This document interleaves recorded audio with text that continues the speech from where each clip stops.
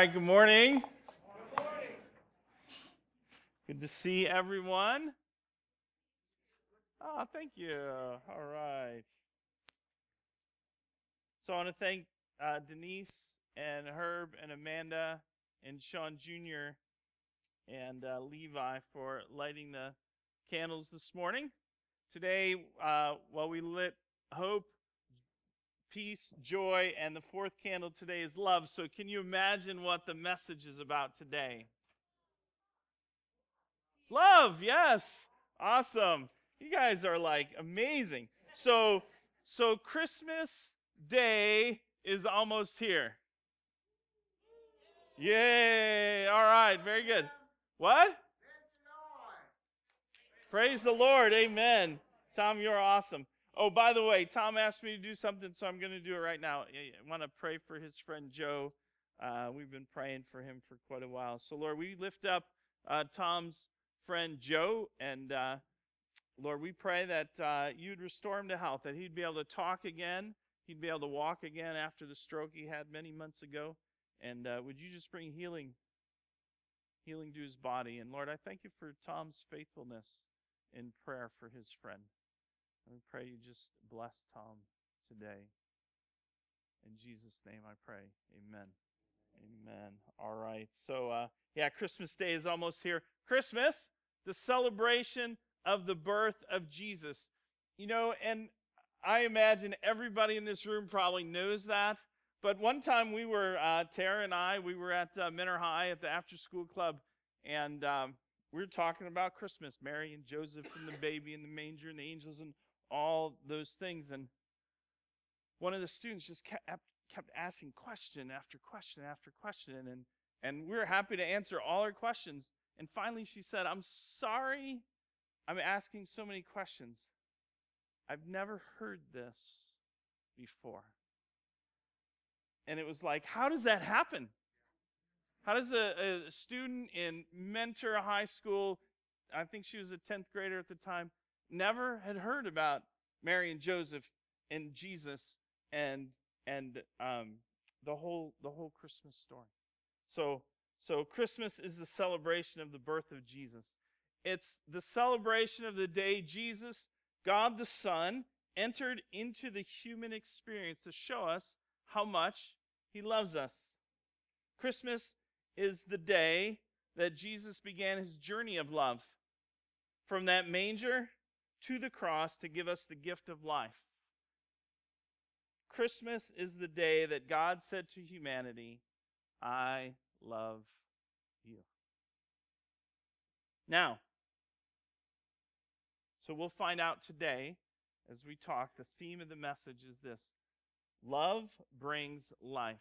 Jesus' love brings life. Love brings life. Now, I'm not the sharpest tack in the box, but I've noticed something. Maybe you've noticed it too. Have you noticed that during Christmas, the messiness of our lives does not disappear or take a vacation? So I take that as a hearty amen. You've noticed it too. Maybe I'm a little sharper than I thought. Last Christmas season was a very messy Christmas for many of us in this church family. For me, my wife Betsy, she was undergoing chemotherapy. I was going through a very bad relational and leadership dilemma. And two of our dear brothers in the Lord left us, were taken from us suddenly. Both thankfully going to be with Jesus, but nonetheless suddenly away from us. So the Christmas season, we emphasize hope and peace and joy and love, but what you might be experiencing this year could be something completely different.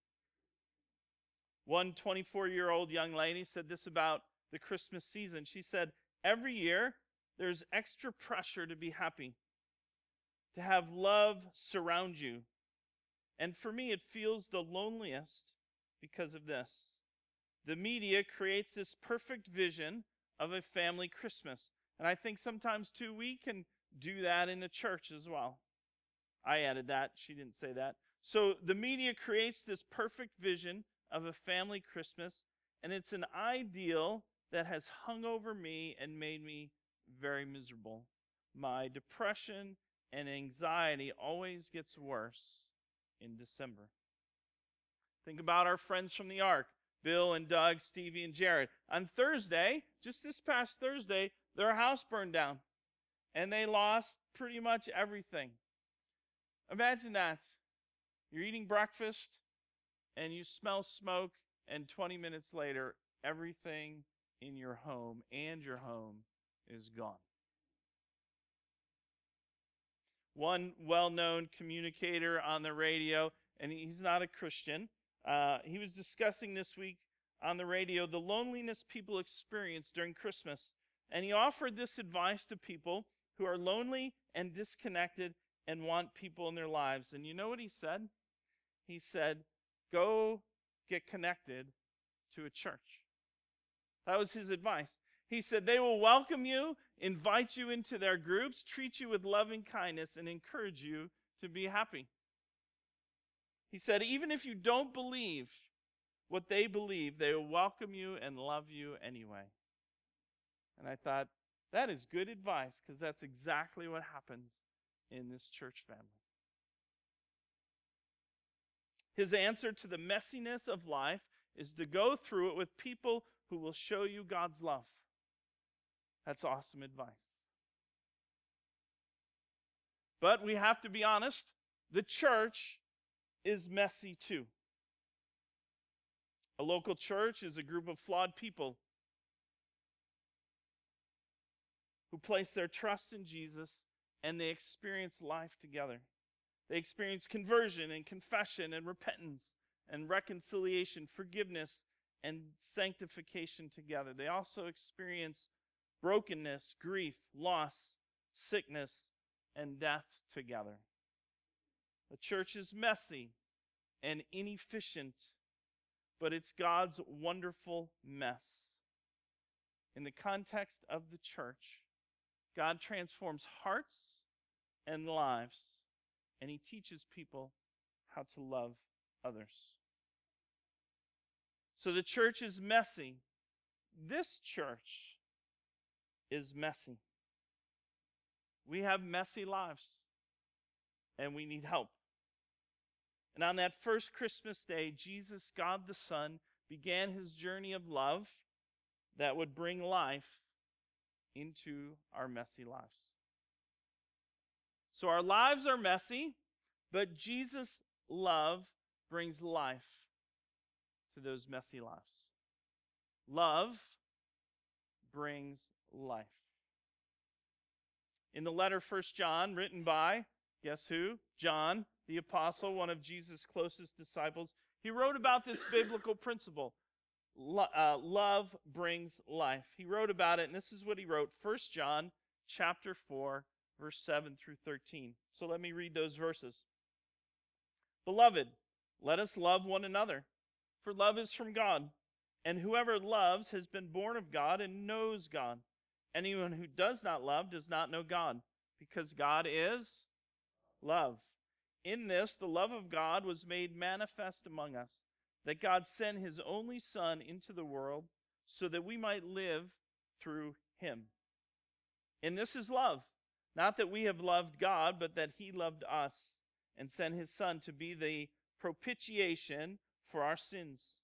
Beloved, if God so loved us, we also ought to love one another. No one has ever seen God. If we love one another, God abides in us, and His love is perfected in us. By this we know that we abide in Him, and He in us, because He has given us of His Spirit. Were you counting? The word love, loved, or be loved appears in this passage 15 times. Do you think John is trying to tell us something about God's love? Yes, absolutely he is. Whoa, come back here. So 1 John tells us this, that God is love. God's very nature, all His actions, wrap all that up into a nice wrapped gift, and it's the gift of love. His actions and his love reflect, or his actions and his nature reflect what love is. How many of you, if you're married, at your wedding, the scripture 1 Corinthians chapter 13, verse 4 through 8 was read? Anyone? A few of you? Yeah, it's pretty common. So this is what it says. It's a great summary definition of what love is. Love is patient and kind. Love does not envy or boast. It is not arrogant or rude. It does not insist on its own way. It's not irritable or resentful. It does not rejoice at wrongdoing, but rejoices with the truth. Love bears all things, believes all things, hopes all things, endures all things. Love never ends. And if you replace the word love with the word God, that's a great summary definition of the character of God. Not fully complete, but a great summary definition. Of course, the greatest expression of God's love is communicated to us in John chapter 3, verse 16. And once in a while, if you're watching a football game, in the end zone, you'll see a man or a woman or a group of people holding a banner that looks like that, right? Have you ever seen that on TV? Before I was a Christian, I'm like, what does that mean? JN3:16. What does that mean? Is that like the play they should... You should have done this play. John 3:16, for God so loved the world that he gave his one and only Son, and whoever believes in him shall not perish, but have eternal life. Can you imagine what kind of love a father must have to send his son to pay the penalty for someone else's sin? Not only does John tell us that God is love, but he also tells us in this passage, if we are to understand what love is, we need to know God. If we know God, we will understand what true love is. Maybe this is why so many people are trapped in dysfunctional and broken relationships. Because we don't know what true love is, because we don't know who God is. Oftentimes people think true love sounds like this. Tell me if I'm right. When someone can read our minds and know exactly what we need, and then they take care of all those needs, and they make us feel good while they're taking care of all those all those needs, and they always agree with us. That is true love, isn't it? No, that's not true love at all. That is not true love. The Bible tells us all about true love. Here's a verse in the Bible that talks about true love. Proverbs 27, verse 6. It says, faithful are the wounds of a friend. Profuse are the kisses of an enemy. You're thinking, wounds from a friend? All right, you get to study that verse this week. What does that mean? What it means is true love makes us better, but not necessarily more comfortable. There's an old country song. I'm not a country music guy, but somehow this song got in my head, maybe just for such a time as this. It's called Looking for Love, and the chorus says this: I was looking for love in all the wrong places. Oh, you guys know the song. Now it'll be stuck in your head. Looking for love in too many faces, searching their eyes and looking for traces of what I'm dreaming of. See, we make love about ourselves, what I'm dreaming of. True love, God love, is something completely different. True love brings life to others. God is love, and we will know love when we know God. John also tells us that love is from God. In verse 7, he says, Beloved, let us love one another, for love is from God. Now, I know we've entered into the grip of winter in Northeast Ohio. We're 2 days into winter. 2 whole days. So, you probably don't want to hear about winter. So let me talk about spring. Would that be okay? Talk about spring. All right, so every spring, something miraculous happens in our garden, in our front garden, and it probably happens maybe in some of your front gardens too, or back gardens, or side gardens, whatever. And there's nothing there. And then all of a sudden, out of the ground comes life. See, the bulbs and the roots underneath the surface are alive, but you can't see it. But those bulbs and those roots, they push out of the ground leaves and flowers, and there's new life, and it's beautiful. And we look at our gardens and go, oh, it's so beautiful. And I didn't have to do anything. That's the best part about my garden. Well, it's really Betsy's garden. I never do anything in our garden. But Jesus has...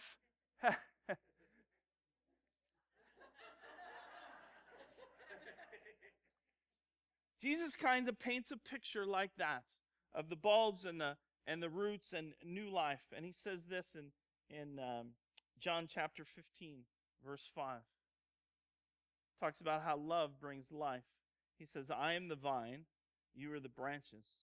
Whoever abides in me, and I in him, he it is that bears much fruit. For apart from me, you can do nothing. So when we abide in Jesus, his love comes to us, and what? We bear fruit. We bear life. His love of God is from God. It comes to us, and we bear life. We grow and bring life to the world. See, that's the way people should see us. Like we see our gardens, when people look at us, they should see the love of God in us. They should go, oh, that is so beautiful. I want some of what they have. Life. Love brings life. Love, the love of God comes from God. Love comes from God. Love is from God. So God is love, and love comes from God, and his love brings life. Finally, John tells us that God loves us. God loves us. Verse 10, in love. So this is what love is, John is saying. Not that we have loved God, but that he loved us and sent his Son to be the propitiation for our sins. Have you ever used the word propitiation ever other than in Bible study? Right. So what does it mean? What is this word propitiation? So after you learn, it'd be cool. Use it at work sometime. Boss, I'll be the propitiation for... never mind. Okay. So God the Father demonstrates his love for us by sending his Son to be the propitiation for our sins. Christmas is the celebration of the sending of the Son. Good Friday is the celebration of Jesus being the propitiation for our sins. As the propitiation for our sins, Jesus satisfied the penalty for our sins. That's what propitiation means. He satisfied something. He satisfied the penalty for our sins. His sacrifice on the cross paid for our sins. This is the propitiation, the satisfaction of the penalty for our sins. And so, this is how much God loves us. God the Father sends God the Son to die for the sins of people who are at war against him. Remember last week, if you were here, we talked about how our war crimes, our sin, are war crimes against God. We started the war against God, but God finished the war on the cross. Imagine someone committing a horrific crime against your family, and they receive the death sentence. What would you do? Would you forgive them? Hopefully you would forgive them. But would you take their place in the executioner's chair so that they could have a second chance in life? I'm not sure any of us could do that or would do that. But this is exactly what Jesus did for us as the propitiation for our sins.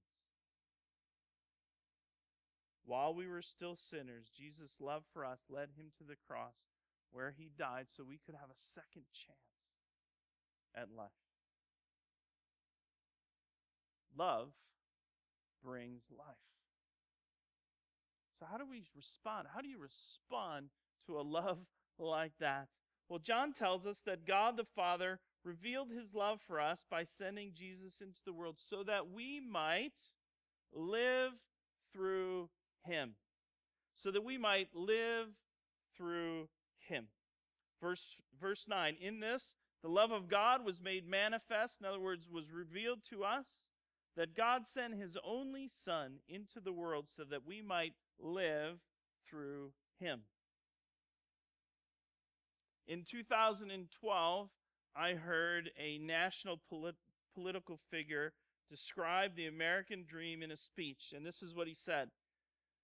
He said, if you're willing to put in the work, the idea is that you should be able to raise a family and own a home, not go bankrupt because you got sick, because you've got some health insurance that helps you deal with those difficult times, that you can send your kids to college, that you can put some money away for retirement.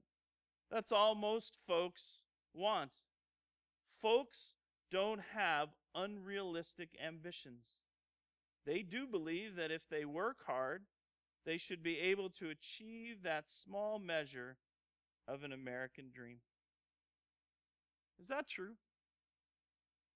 That life is about realistic expectations and a small measure and achieving a small measure of the American dream? Is that true? God wants us to have unrealistic expectations. He wants us to change the world. He wants to take us on a great adventure. He wants us to go and make disciples of all nations, baptizing them in the name of the Father and of the Son and of the Holy Spirit. He wants us to live through him and not for ourselves in our own strength. Can I say something? Jesus did not die so that we could have realistic expectations and achieve a small measure of the American dream. He wants us to abide in him and bear what? Bear much fruit. He wants us to change the world one person at a time. A great adventure, whether it's here or our missionaries in Peru or in China or around the world, where you live, where you go to school. He doesn't want us to have realistic expectations. Because you know what realistic expectations are? What can I do in my own strength? You know what? We don't want to live like that. Oh, well, I'm going to do what I can till I die and go to heaven. No, God says, go into all the world and make disciples. He wants us to abide in him and bear much fruit. So how do we respond to the love of God that took Jesus to the cross? We live through him. And we bring his love to the world so that others can experience life. Love brings life. And John tells us to love because of God. 1 John 4:11. Beloved, if God so loved us, we also ought to love one another. This is a way to measure if our love is true love. Is the love that is flowing from us to others love that comes from God, or is it self-serving love? Years ago, a person got involved in our church family and really fast, serving mightily in all kinds of ways, and after about a year, this person expressed a concern. This person felt like they were giving a lot, but not getting much back. They said that they were not satisfied with their return on investment. Now that sounds horribly selfish, doesn't it? But before we judge too harshly, perhaps we have to admit that maybe, just maybe, that thought has crossed our minds a time or two. See, that's the world's investment strategy, isn't it? Give so you can get more than you give. Jesus' love gives us a different investment strategy. The chorus from the song, I like this song. It's not a country song. It's by the group For Him. It's called The Message. This sums up a God love type of investment strategy. When we love because God's love for us. And it goes like this: to live a love that never fails, to love my neighbor as myself, and to give till there is nothing left to give. To live a faith that never dies, to be crucified with Christ, until all that lives through me is the message. So how do we respond to God's love? We live through Him, and we love because of Him, until all that lives through us is the message of God's love. And as we live through God because of His love, we love God's way. In these verses, written by John, he says, love one another 2 times. And when our love for one another resembles the love of God, our love brings life. Our love brings life. In 1985, my oldest brother began a Christmas tradition. He would, every Christmas since 1985, he mails to all his siblings and to my parents a ornament, very nice ornament from the White House Historical Society. Anybody ever seen those? Oh, they're amazing. History with them. It's not like a picture of the current president or anything. It's history, and they're beautiful and gold and 3-dimensional. Anyway, so for 33 years, we know every Christmas we're going to get a package from my brother, and it's one of these ornaments. And this year, as we unpacked the ornaments and put them on the tree, I was unpacking those boxes and handing them to the kids, and I just thought, this is so cool. For 33 years, my brother has been consistently showing his love in this little way. It's a little bit of a picture of God's love. God's love is consistent. Every moment of every day, He is loving us. He never stops. Every moment of every day. And I knew I would get one of those ornaments from my brother. I know I'm going to get them no matter where I live, no matter what I'm doing in life, no matter what I gave him last year, he's still going to send me an ornament. It's unconditional. And that's also a picture of God's love. See, God doesn't love you because you love Him. He loves us because He wants to love us. And His love for us today is no less or no more than His love for us while He hung on the cross. So when we love God's way, we love consistently and unconditionally, and our love brings life. Our love brings life. A couple years ago, Betsy and I were on vacation somewhere, and we were in a store, a craft store or something, and I found this painting, and it's I don't know what you call it. It's this artwork, and it's awesome. It's been in my office downstairs for a couple years, and it's time to reveal it to everyone. But this is what it says. It says, in this house, we do second chances. We do grace. We do real. We do mistakes. We do I'm sorry's. We do hugs. We do family. We do love. It's up there, same thing. Isn't that awesome? Isn't that an awesome description of you, of this church family? Of God's love for us? As we do life together as a church family, our love brings life. Our love brings life. On Thursday morning, it's about 7:45, I was heading to a routine doctor's appointment, and I was at I pulled up to the intersection of Route 20, Menor Avenue and Heisley, Chillicothe, that intersection. And man, it was a mess, right? Fire trucks, police cars, the ladder truck was up, and man, they were just pouring water into some building that was on fire, and it looked to me like it was the bank. So I took a picture, I texted the kids, and says, the bank is on fire, and one of the kids responded, is the money burning?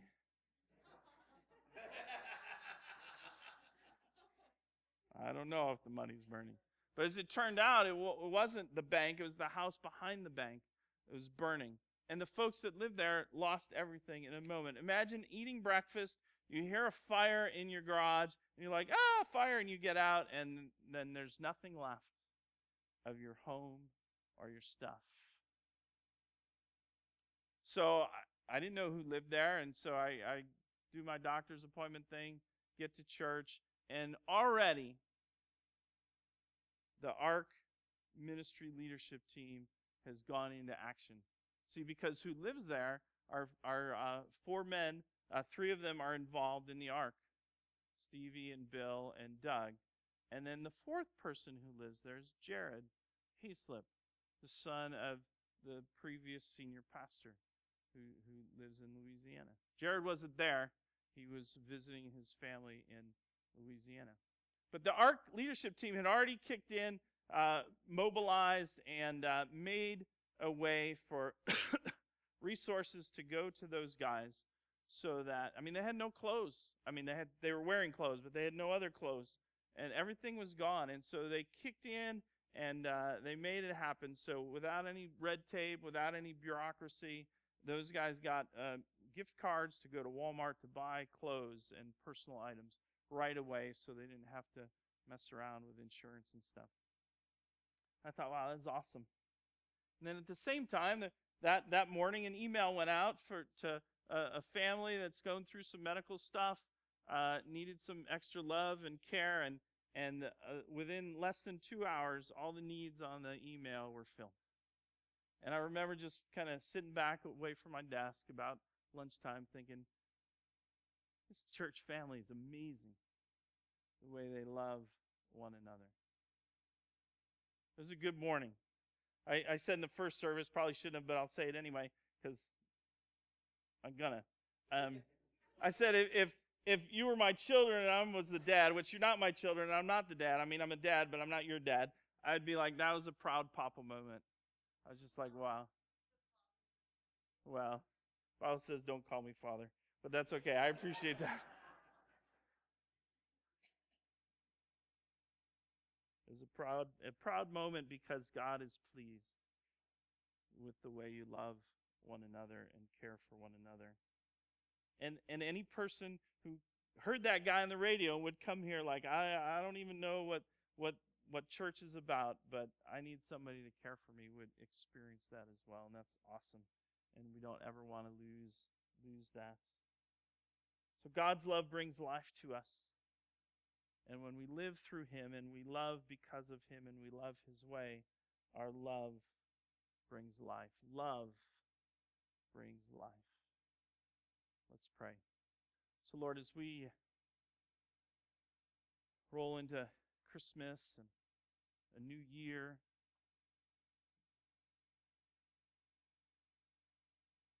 we thank you for your love. The journey of love that you took from the manger to the cross, literally from the cradle to the grave, to show us how much you love us. And you are love, and love comes from you. We get to live through you, Lord. We get to love others the way you love us. And so, Lord, our prayer is that your love, as it flows to us, would flow through us so that others experience the life that we have in you. Help us this week, Lord. Give us courage to love others. In Jesus' name we pray. Amen. Amen. Thanks for listening today. Subscribe to the podcast now, and for more info, including sermon outlines, visit our website at www.kurtlandchristian.org.